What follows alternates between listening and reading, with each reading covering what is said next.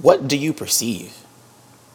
When the word confident is broken down, conviction comes to mind, firm belief or opinion.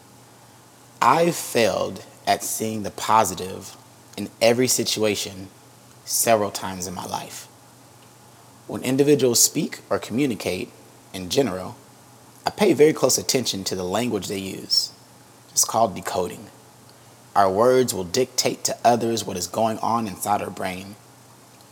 To be convicted is to have an understanding of truth. But isn't truth subjective and full of opinions, viewpoints, and perspective? It's not an emotional story, but I can recall walking to the bus stop with my mom. I must have been 5, 6 years old during the time of purse snatching. Gosh, I've kind of dated myself. A criminal would walk past and take a woman's purse. The idea here is to steal the purse and continue in thievery. Well, my mother's purse was snatched while we were walking early in the morning. I don't even think the sun was up yet. And I can remember running. I was a kid, and my box tops were inside the purse. I really liked Captain Crunch, and I needed my box tops for school. What do you expect? I've had the courage of a lion since a cub. See, I didn't understand what a purse was or its intent. I just knew my box tops were in there. Now, if I was about 10 years old or 10 years older than what I was, I would have understood and been aware that this person might have a weapon and could be my last encounter. Definitely would have thought twice. The power of thought is mind-blowing. In 1978, Ellen Langer, a professor of psychology at Harvard, published a research study about the power of the word because. Langer had people request to break in on a line of people waiting to use a copy machine on a college campus. Now keep in mind, this is in the 70s. Computers weren't computers. It was more typewriters, printers. You couldn't print from your phone. I don't think they even had cell phones back then. They didn't, actually. People did a lot more copying back then. So oftentimes there were lines in front of a copy machine.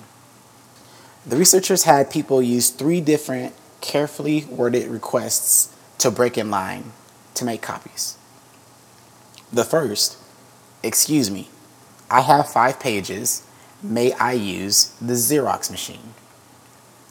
The second, excuse me, I have pages. May I use the Xerox machine because I have to make copies? The third, excuse me, I have to make 5 pages. May I use the Xerox machine because I'm in a rush?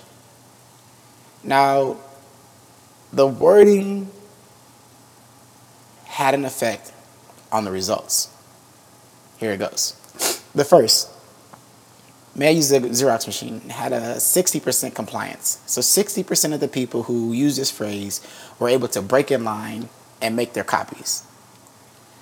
The second phrase, including because I have to make copies, had a 93% compliance, which means 93% of the individuals who used this phrase were allowed to break in line and make their copies in front of everyone else. And then there's the because I'm in a rush. Using the word because and giving a reason resulted in significantly more compliance. This was true even when the reason was not very compelling, because I have to make copies.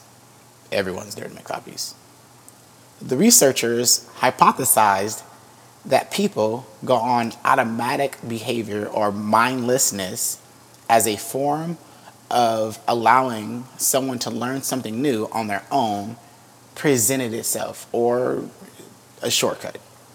And hearing the word because followed by a reason, no matter how lame that reason is, causes individuals to comply. They also repeated the experiment for a request to copy 20 pages rather than 5. In that case, only the because I'm in a rush reason resulted in compliance. So what does this all mean? When the stakes are low, people will engage in automatic behavior. If your request is small, then follow the request with the word because and give any reason. If the stakes are high, then there is a little bit more resistance, but still not too much. Use the word because and try to come up with at least a significantly more compelling reason. That's true. Our thoughts equate to our truths, whether you're mindful or mindless. Truth will enable us to comply and accomplish any goal. Perception, on the other hand, is much more powerful.